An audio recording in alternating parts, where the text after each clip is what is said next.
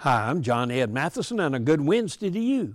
It's amazing what happens when people really add something nice to life.